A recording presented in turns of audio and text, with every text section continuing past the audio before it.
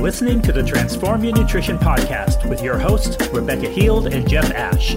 Our purpose is to help individuals and families transform their relationships with food and develop healthy bodies, minds, and attitudes, all without restriction, guilt, or shame. So, hi Jeff, Happy New Year. Yes, you too.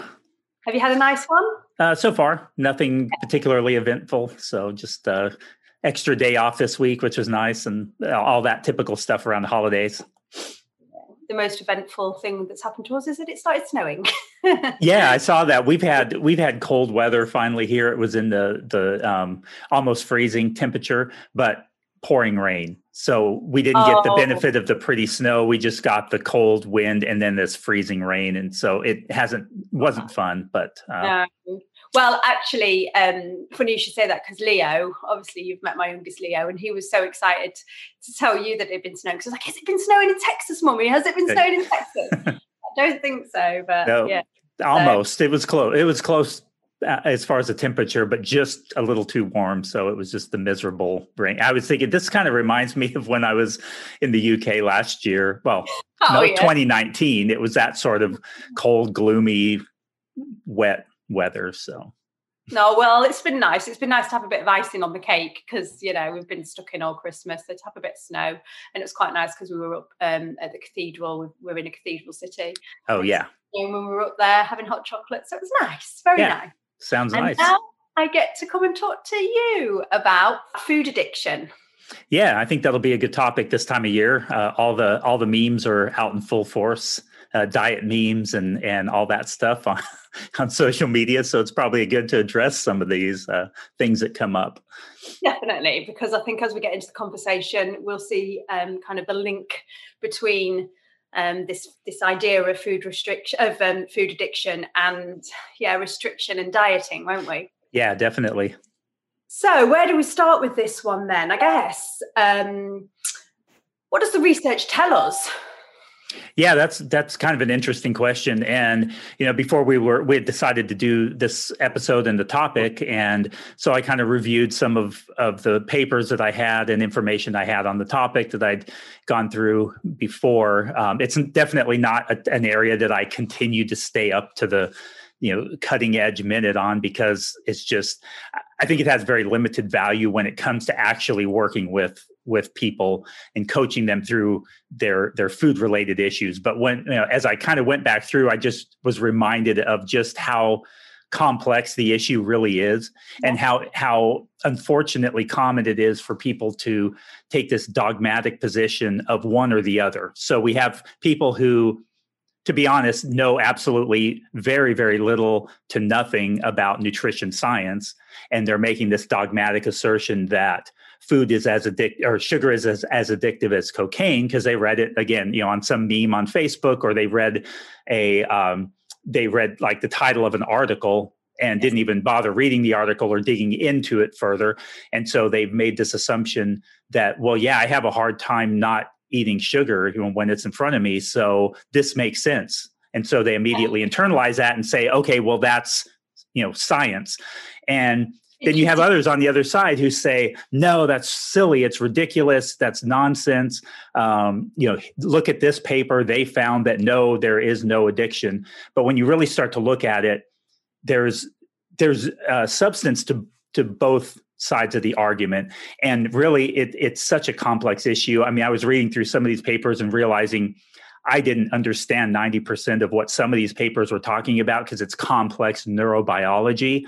And to think that I could take a very strong dogmatic position on either side of the issue would just be, it would be foolishness to claim that I can have that level of knowledge. And so anyway, that's kind of a short summary of it, because you do, I think everybody's heard that the sugar is as addictive as cocaine thing. And I do. I mean, obviously I do. Whenever I hear that, I have an image of somebody stood on a street corner with a bag of sugar, spoon sugar, it doesn't quite work like that, does it? So it's a very simplistic way of looking at it.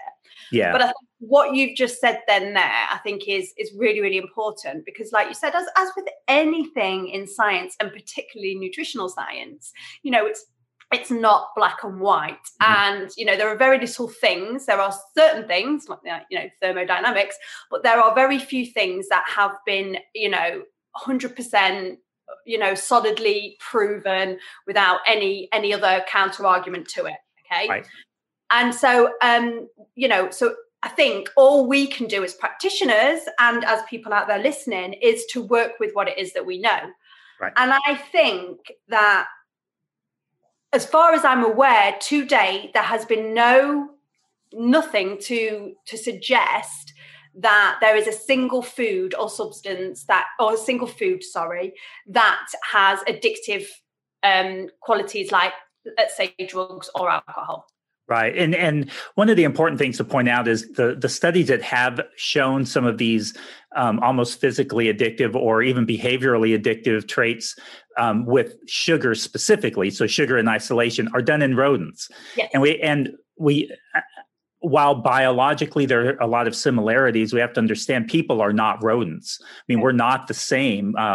We can, like our dog, for example, we can have a happy, healthy, fun-loving dog who puts on a little weight, and we just start feeding them less and put them on this restrictive diet.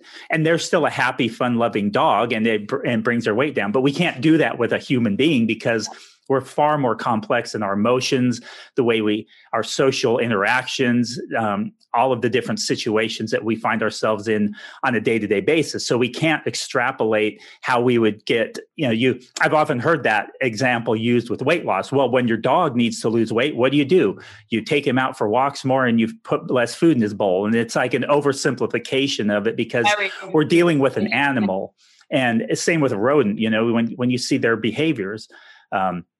But interestingly, we were kind of talking about one of these studies where they did actually observe this addictive behavior in rodents with straight sugar. But what was interesting was that they found that when they restricted the sugar, so they only had access to it certain periods of the day, they exhibited the addictive behavior. But when they had free reign, they didn't, which was a really interesting finding. It kind of lines up with a lot of what we talk about with food restriction. Yeah, absolutely. And, and I think that's what, we hear a lot about is how obviously like you said, the compulsive behaviors that were seen in the rodents were because of the intermittent access to it. Right. And exactly this, a lot of people that I work with, a lot of people that come to me, they believe that they are addicted to food or a certain food. And then as soon as we work on giving them permission to have those foods and to incorporate them, in an otherwise, well-balanced diet, they find that this kind of addictive behavior seems to subside, and they definitely are able to, find a more satisfying approach and can have these foods but because I think the thing is that we hear it all the time, I can't have certain foods in my house because if I do, I'm just going to not be able to stop eating them. Right. So what you are doing is exactly what they were doing to the rodents in this study. You are kind of intermittently allowing yourself access, and you almost need to normalize the foods that you believe that you're addicted to in your diet. Because don't get me wrong, I think that the feelings that you do experience when you believe you're addicted to food are very real. Yeah. Okay. But what's going on beneath might not be what you think it is. Right. I think we attack the problem by saying it must be, sugar addiction. It's as addictive as cocaine. That's my problem. So what I need to do is, just like if I was trying to get away from the negative side effects of cocaine use, I need to stop it. And it's different, food, we can't get away from it. Cocaine, we can. We can actually avoid, someone who's addicted to cocaine can actually get to a place where they're not around it and they're not, they're not moderating their cocaine use or, those kinds of things but with food, it's a very tricky situation because we're always going to have it there. So it would be, so we have to attack it in a different way, and we have to think of it in a different way. Definitely. And I think another really important point to make, which, I think we've already kind of touched upon as well, is that it's not, with drugs or with alcohol, there's a single substance that we do know is chemically addictive.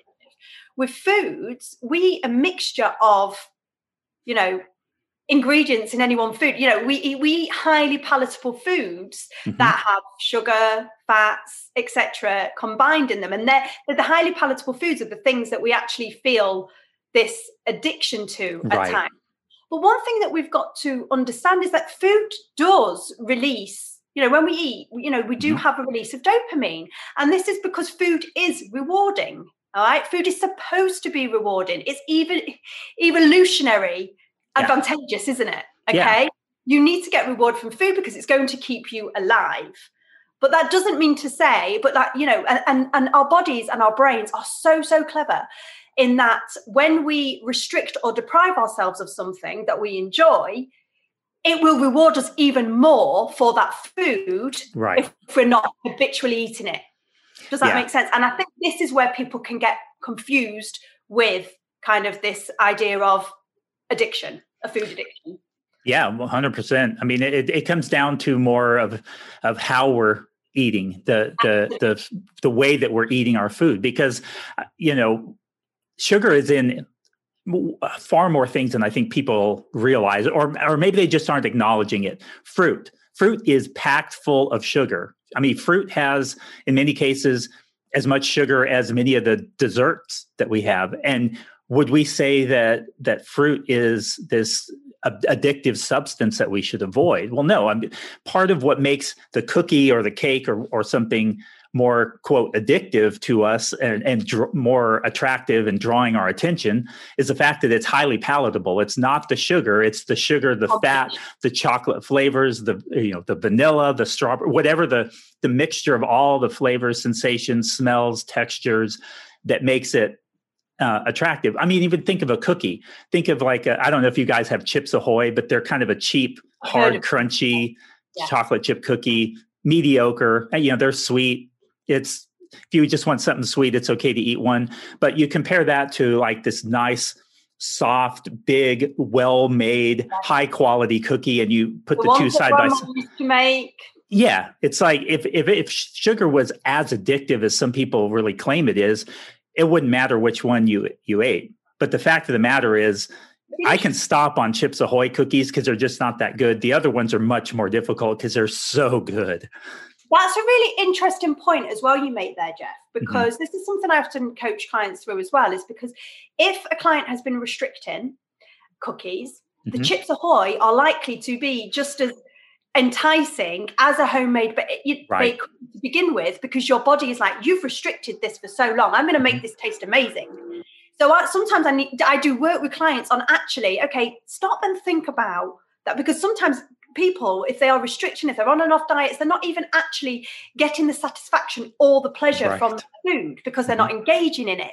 Yeah. Yep. So I have to work with clients on regaining that pleasure and that satisfaction from their food. Because when you are in touch, you are a healthy eater, okay, you're approaching food from a healthy place. So you are experiencing the taste and the flavors, whereas a lot of people that are restricting are not, because I've had this with, clients who, I had one client who, she said she was addicted to McDonald's. Yeah. Now, a year down the line of working with that client, she goes, I don't know what you've done to me, Becky. She said, but I just don't want McDonald's anymore. I just don't fancy it. It just doesn't taste like I thought it did. Right. And the only reason that you used to think it tasted so great was because you built it up in your head. It's, and so then when you had it, your body was rewarding you twice as much. Whereas now when you have it, you can have it when you want. You've got unconditional permission. So you're actually tasting it. You're actually, you're guessing. Does that make sense? Well, yeah, you hear the saying, you don't know what you're missing.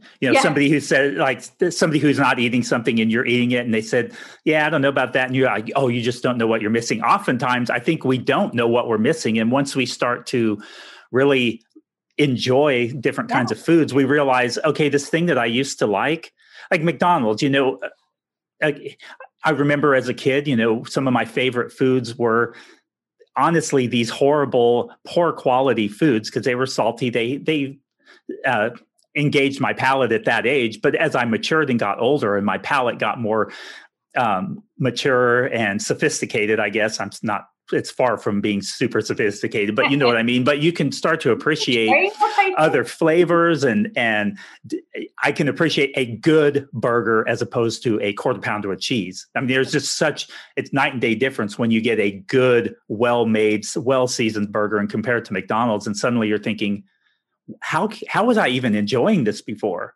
Yeah, and that also brings me on to the really important point of when you have a healthy relationship with food, when you're allowing yourself unconditional permission to anything that you want, you will find that you will be going for the higher quality, that, you know, the food that is going to taste good and give you, and we're talking about chips and cookies and burgers right now. But, you know, when you actually I had this, I shared this feedback with you recently from a lady who over Christmas, she'd just done some of my workshops, and she didn't have we were talking about this, wasn't we? About how normally she had this amazing New York cheesecake for dessert for Christmas Day.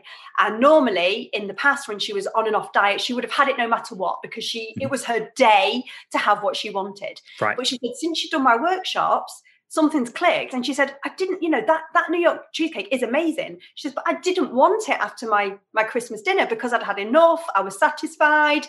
And I just, you know, whereas if she was restricting, if she was still in that mindset that was the only day she was allowed to eat that cheesecake, she would have eaten it when she didn't really want it, you know? And this is the thing, is that when people are afraid that when they allow themselves to eat what they want, they're going to overeat all of the foods that are, you know, that they've had out of bounds, all of the fun foods, as I like to call them. But no, you know, actually, when you listen to your body and giving yourself permission, your body will want the foods that taste good. You'll want the foods it will want the food that gives it the most nutritional value. Yes, there is still a place for fun foods, but you'll know how they make you feel. And you will know, you know, you will really engage in the taste and the flavors. And you will also, and it's just the same as, you know, more nutritious food, you know, the foods that are giving you, you know, much more nutrients, etc. They will start to taste better as well. Yeah. Yeah. And you just start to enjoy those foods much more on a different level.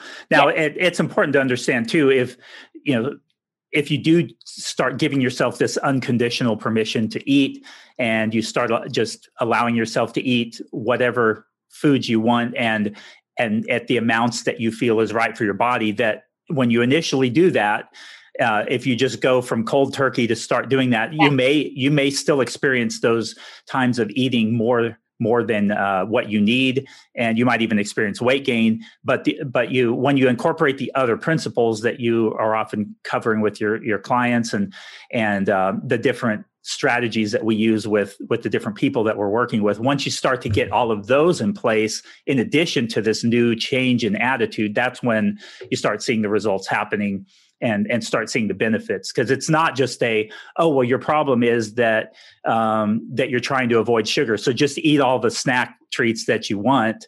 It's not. Yeah, and some people sort of mischaracterize what we talk about a lot in that way, or the health at every size movement. A lot of people say, oh, well, that just means, or intuitive eating. Oh, well, so you just eat whatever you want as much as you want. And it's like, that's a gross, negligent oversimplification of what the concept is. And actually, you know, it's true, you do, but it's a journey and it's a process.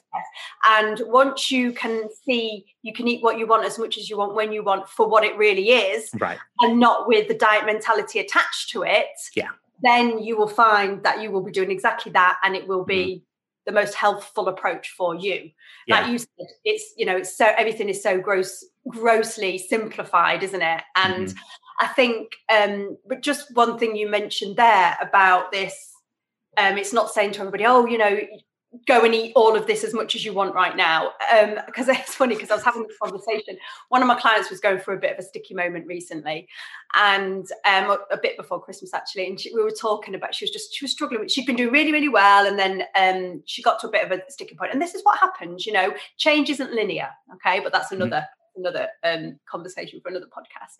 But she said to me, well, you're telling me I can have what I want when I want. So do you know what's stopping me just going and having a McDonald's right now then? Well, I might just do that on the way home. And I'm like, well, no, tell me why you're doing that. Are you doing that because you're wanting to rebel, or are you doing that because you really want to do that and that's going to make you feel good? So, you know, so it's not, we're not saying to clients, go and eat all of those foods that are going to make you feel bad, know, because you're allowed to. It doesn't work like that. No. But having said that, what you said there about, because sometimes, and it varies, I don't see this with all clients, but definitely with some clients that have, been dieting for a very, very long time and are really quite messed up in terms of what is right and wrong and what their perception of a healthy diet is.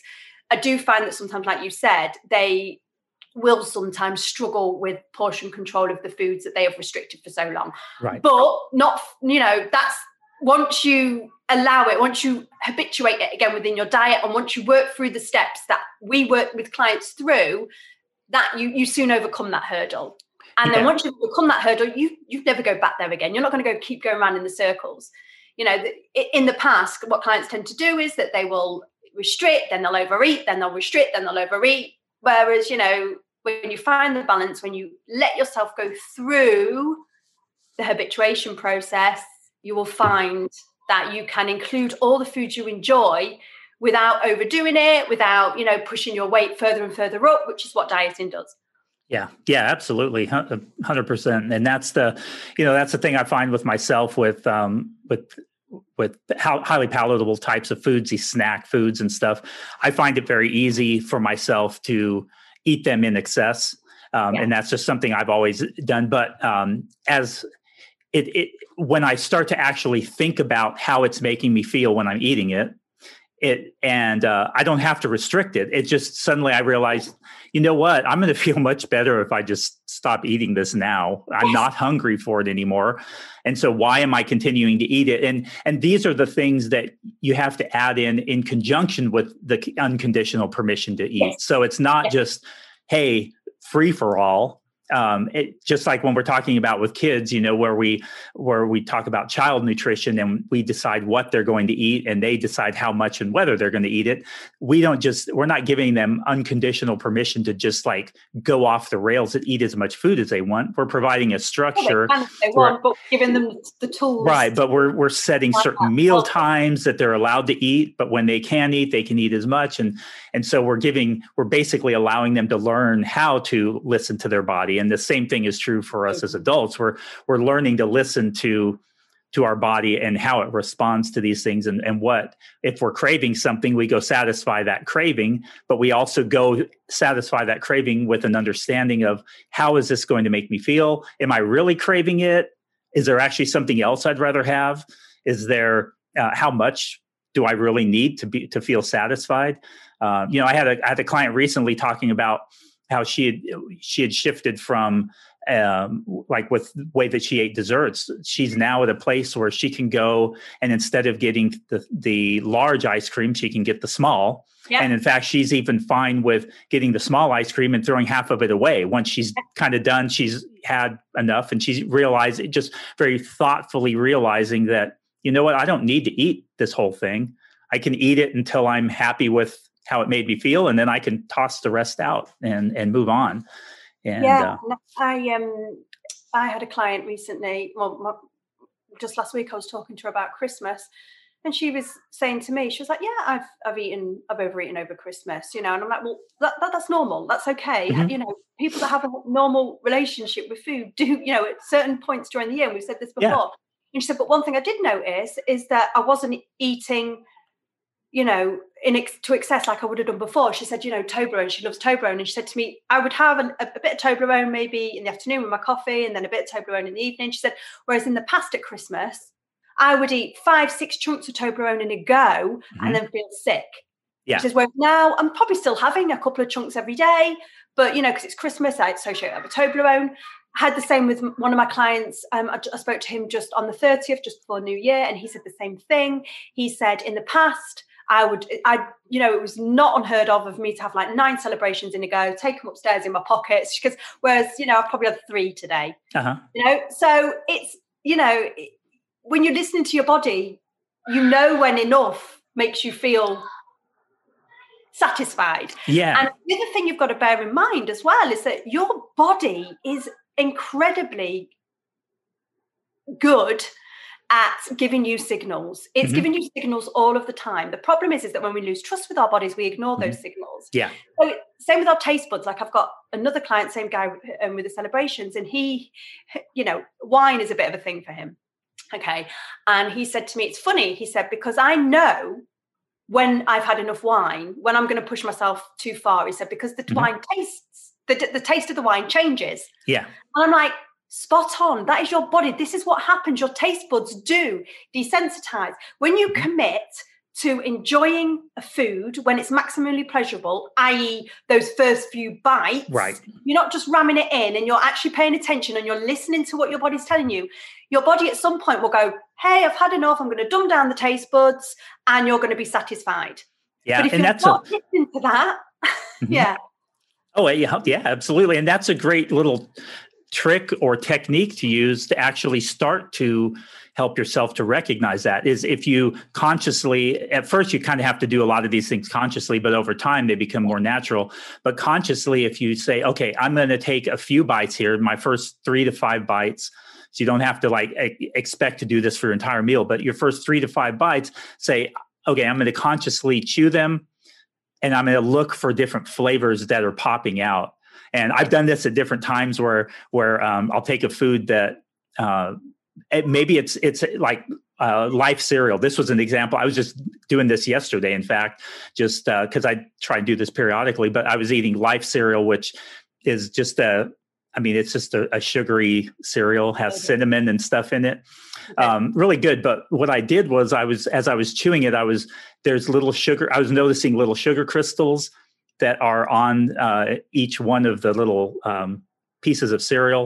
And then I was also noticing the pop of the cinnamon flavor that came through, all kinds of really interesting things. And then I'm starting to, there was another taste that I couldn't figure out where it came from, but it was something that just, as I'm thinking through this, I was actually really enjoying the flavor of the cereal more. And it slowed me down too. And it also, so it just made the food more enjoyable, slowed me down. It also helped me to be more aware of what I was eating. And so those are, that's an example of some of the ways that you can easily incorporate this into your own eating to start being more mindful of how the food is making you feel and the enjoyment of it. Yeah. And I mean, fundamentally, it's interoceptive awareness, isn't it? It's about knowing, and it's the same principles apply with your hunger and your fullness as well. Mm-hmm. When you've got that internal awareness, you begin to listen to all of those cues much, much better. But one thing I was going to say is, when you were talking about that, it made me think about my kids. When they try something new, they're always a bit cautious. They're always like, how does this taste? How, and that's what we should be like as adults as well. We should be experiencing, not saying we should always be cautious, but we should be listening to how our body feels when we try these foods and taking our time with them. Yeah. Exactly. And unfortunately, we do it as children, but we're having to relearn it as adults because of the culture.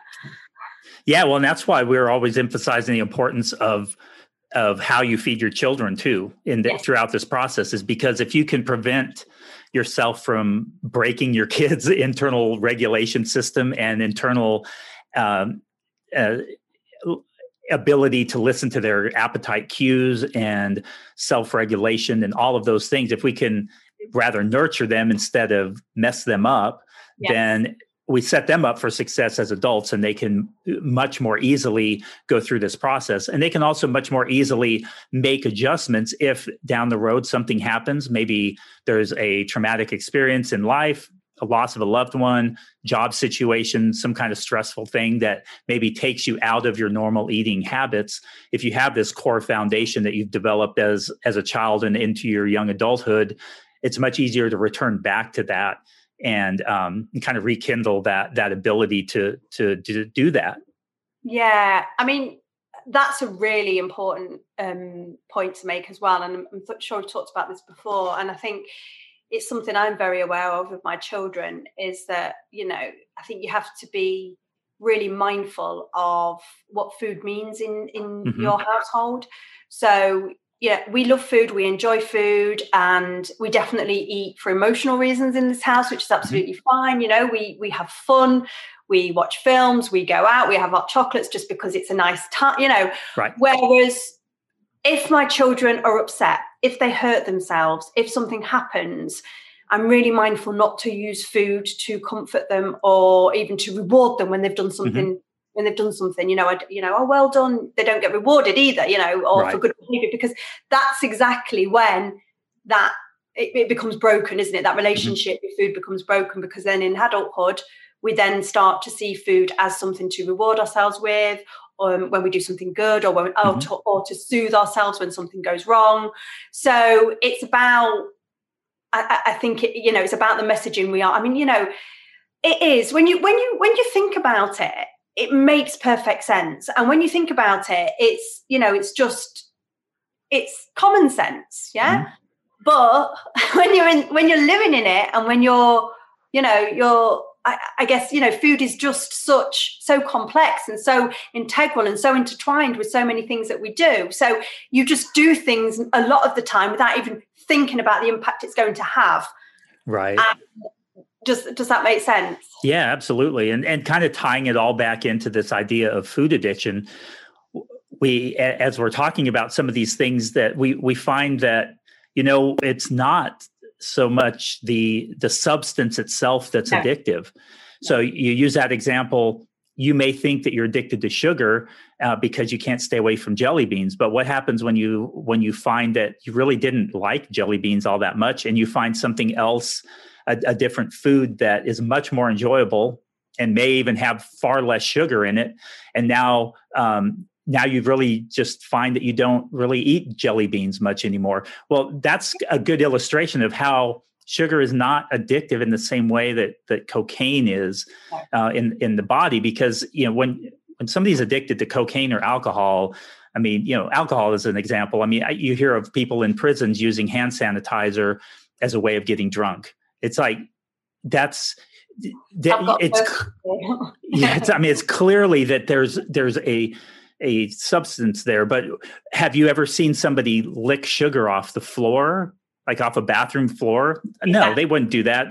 Have they, you hear this another analogy, and analogies fall apart in different ways, but do people sell their bodies on the street for sugar? Well, no, they don't. I mean, so it's very, very different. So I think it does us a disservice, and to try and equate the two and use those kinds of comparisons. And I think so, because I think the thing is, well, and like we've already said, there has been no solid research to date to suggest that sugar is in itself is chemically addictive. Okay, there hasn't. But like we said, there's been nothing to there's nothing to say that it isn't either. Does that make sense? And, so I think there is still a lot we need to learn. But I think this idea, like you said, this oversimplification that you can be addicted to it almost takes away responsibility as well in some respects. Because, if you just think, oh, I'm just a food addict, I'm just addicted to food, and that's it. What I mean by that is, you kind of identify with it, don't you? It suddenly becomes a part of your personality. Yeah. When, it isn't. It's not a part of who you are. It's to become a learned behavior. It's become a feeling that feels very, very real. I'm not saying that it doesn't, for the reasons that we've said. You can really, really feel that you are addicted to something, because you cannot get out of your head, and the cravings can be there. But what we're trying to say is that the reasons for that are probably not what you think. It isn't this addiction. It isn't this chemical. You haven't got this chemical addiction like you do. Well, I say you haven't.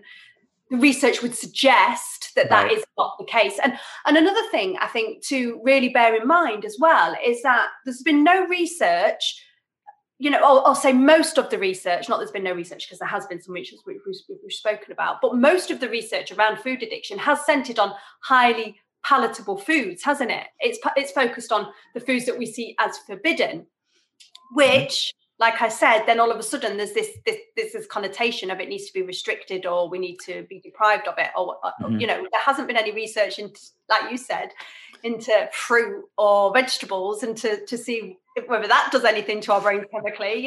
So it's just I think my point is, it's just really, really, really, you're doing yourself a disservice listening to media messages out there that are making it so as simple as as they do, because like you said, we are qualified, we are certified nutritionists.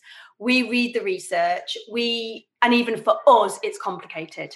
Yeah.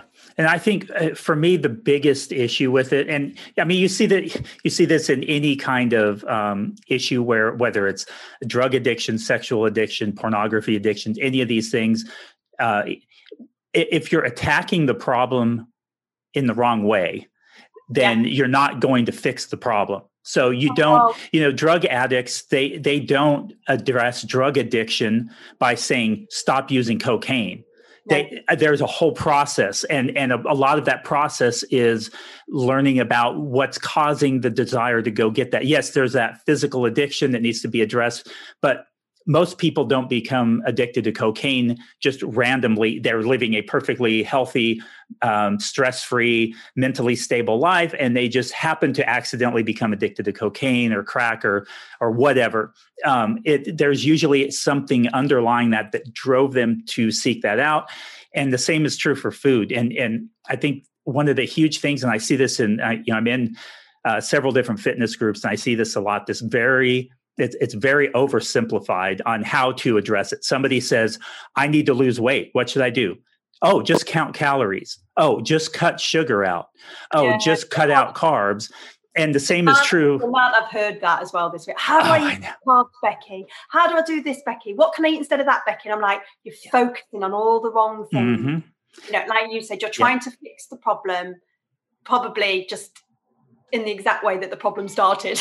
Exactly. Yeah. It's like, the issue there is not whether you're addicted or not. And this is, I think the important part is, okay, let's just, for the sake of argument, say that sugar is an addictive substance, that food is an addictive substance, and that you are actually addicted. Okay. Restricting yourself from it isn't the reason that you're addicted to sugar is not because you've had sugar. It's because of the way that you've used it in your life. And that's something that we do know from just working with people and looking at the research, is that the way that you address eating issues is not by pulling out food groups and specific foods. It's addressing the behavior underlying it. And that's what I think just gets so, it gets swept under the rug, is that we're attacking the problem the wrong way. We're trying to cut it out, and that really exacerbates the issue. Yeah. And I think a really important point to make as well is that we're hardwired to seek out, sweet foods as well. Mm-hmm. Because as our ancestors, they knew that if a food was sweet, it was going to sustain them. They also knew it meant that it wasn't poisonous. Does that make sense? Yeah. So, and as children as well, there is this evolutionary, what's the word? I suppose. Drive.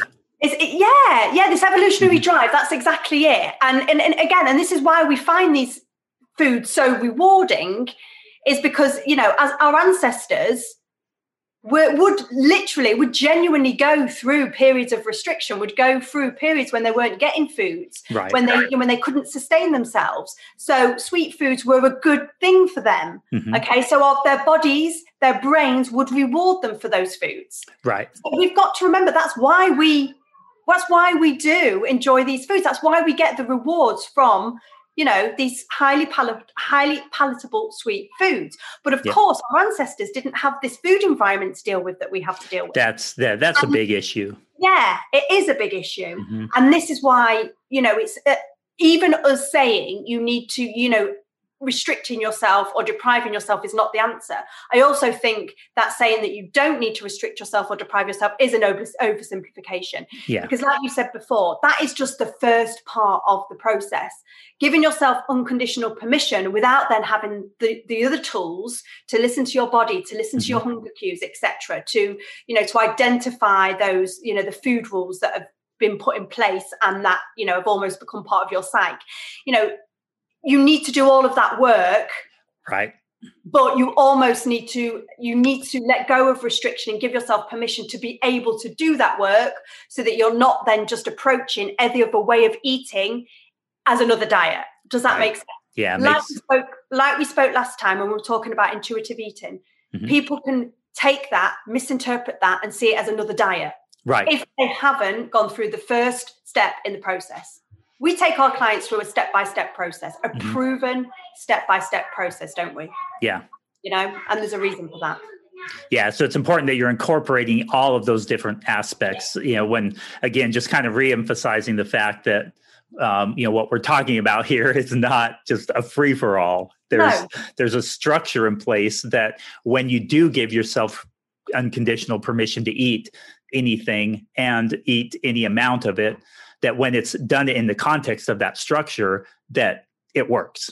Free for all doesn't work. We all know that. It's about trusting your body. Right. It's about learning how to trust your body, listen to your internal cues, etc. And you can't just go from A to B. I think the thing is that most of the time when clients come to us, it's taken them a long time. It's taken them many years to get where they are. So that's not going to be unraveled with just a few, with a couple of, oh, here you go, eat, do you know what I mean? It needs work and it needs. Right. And I think one of the things that, what I focus on with clients, we do a lot of that stuff before we even look at the ins and outs of what they're eating. And I've said this before. Obviously I do look at what my clients are eating, of course, as soon as they come to me, but then a lot of the work that we do is psychological. And that is then when, and clients often don't realize the progress that they're making until it suddenly demonstrates itself in their behaviors. They go, well, I did this the other day and I don't know, I knew when I'd had enough and this tasted different. And I'm like, yeah, that's because... Sorry, my kids are in the background. I'm really sorry. I'm at home with the children. It's the 2nd of February. You can hear them. Yes. I think it's, and my point is that, when you have... I'll be fine. Look, I'm playing Snarf, aren't you? Sorry. Leo, you're not going to be doing anything if you don't let me finish. Just let you finish. I don't know. Sorry, I'm really sorry. No problem. All this can be edited. I know. Well, it doesn't matter if some of it's in there. Of course. I know. Yeah. We'll put some in there for the humor. It's real, isn't it? It's real at the end of the day. Exactly. I think my point is that clients, when they come to me, sometimes clients don't really know what to expect. They're vulnerable. I posted about this today. They're vulnerable. They sometimes think that they kind of know that they're not coming to me for just another diet plan, but then they're kind of like, they're like, well, she's not going to just tell me exactly what to eat, when to eat. But then, after a few weeks of the coaching that we do, they begin to realize how I'm giving them the tools to be able to make the decisions and do it for themselves. Yeah. Does that make sense? Yeah, it does. And I think it really emphasizes something that I was reminded of just this last week in another conversation I was having, which is so much of health and what we kind of think of as nutrition actually has nothing to do with the food itself, the nutrients in the food itself. It has to do with behavior and with how we're approaching our eating, how we're structuring our eating, and those kinds of things. So it's much, our diet culture focuses on the food part, the actual content of the food, what's good, what's bad. And that often overlooks the big picture items that are actually going to be the things that make the biggest impact. Because if you don't have the structure in place with the habits and behaviors, it doesn't matter how, quote, clean your diet is. If you can't manage that eating over the entirety of your lifetime, then it's not going to do you any good to be eating organic and yet struggling in other areas with binging or with these habits and behaviors that don't support kind of a healthy lifestyle. And I think that's a really important point to make, because even I've been honest about my struggles in the past with food, and I when my relationship was the poorest with food is when it was probably the cleanest as well, and but I would still, because and I think I've spoken about this before about the difference as well between binging and overeating. Right. Overeating usually is a single episode, and it is usually it tends to be something that you can recover from quite quickly, etc. Whereas, with a binge, it isn't necessarily the foods that you eat when you're binging or the amount that you eat when you're binging. It's this loss of control. Right. Okay. And that's what it is. It's not the food. It's not the what, it's the how. Right. And I think that's just a great illustration for what, a great way to describe what we've been talking about this whole time. Yeah. Is it the how? It is. Absolutely. Absolutely. And the other key point is that nothing in science is black and white, and, and all we can do, like I said, is work with what we've got. And I know, I've worked with several clients who have come to me believing that they've got a food addiction, whereas when we've worked through some of the things that we've spoken about, they have been able to then go on and actually realize that they can have a healthy relationship with those foods and they don't need to eliminate them from their diets and then feel that they are craving them constantly. Yeah. Well, I think that's a great way to kind of wrap up this particular episode. I think we had a good discussion. Hopefully people have a good understanding of the fact that there's some reasonable evidence for supporting food addiction and sugar addiction. There's also plenty of reasonable evidence on the other side that says, no, it's not the same. And it's not the same as a drug addiction. But I think it all boils down to what we've been talking about here, regardless of whether there is an addiction or not. The way to address it is not restricting it. And at least for humans, because that's just not how we work emotionally, psychologically, intellectually. And so that we do see very clearly that restriction just leads to really the opposite effect of what we're trying to get from it. So why don't you take a second too and just kind of talk about your workshop that's coming up here for anybody who's listening that might be interested in that? Yeah. Thanks, Jeff. Yeah. So I've got a workshop coming up on the 12th of January. It's the third in a series. So I've already delivered the other two. But anybody who does sign up, they will get access. The other two were recorded. Mm-hmm. They'll get access to that and all of the materials alongside that.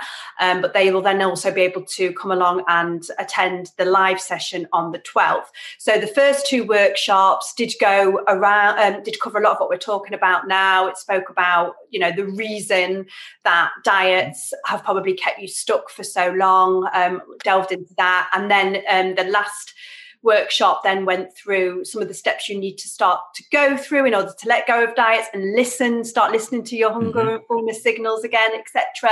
And then the next workshop that I'm going to be doing on the 12th is going to look at, again, how you can listen to your body, learn when you're satisfied enough. I'm going to talk about balance. I'm going to talk about variety.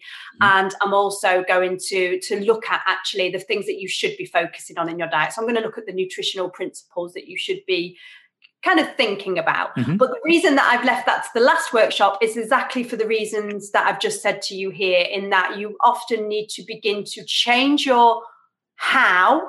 Yep.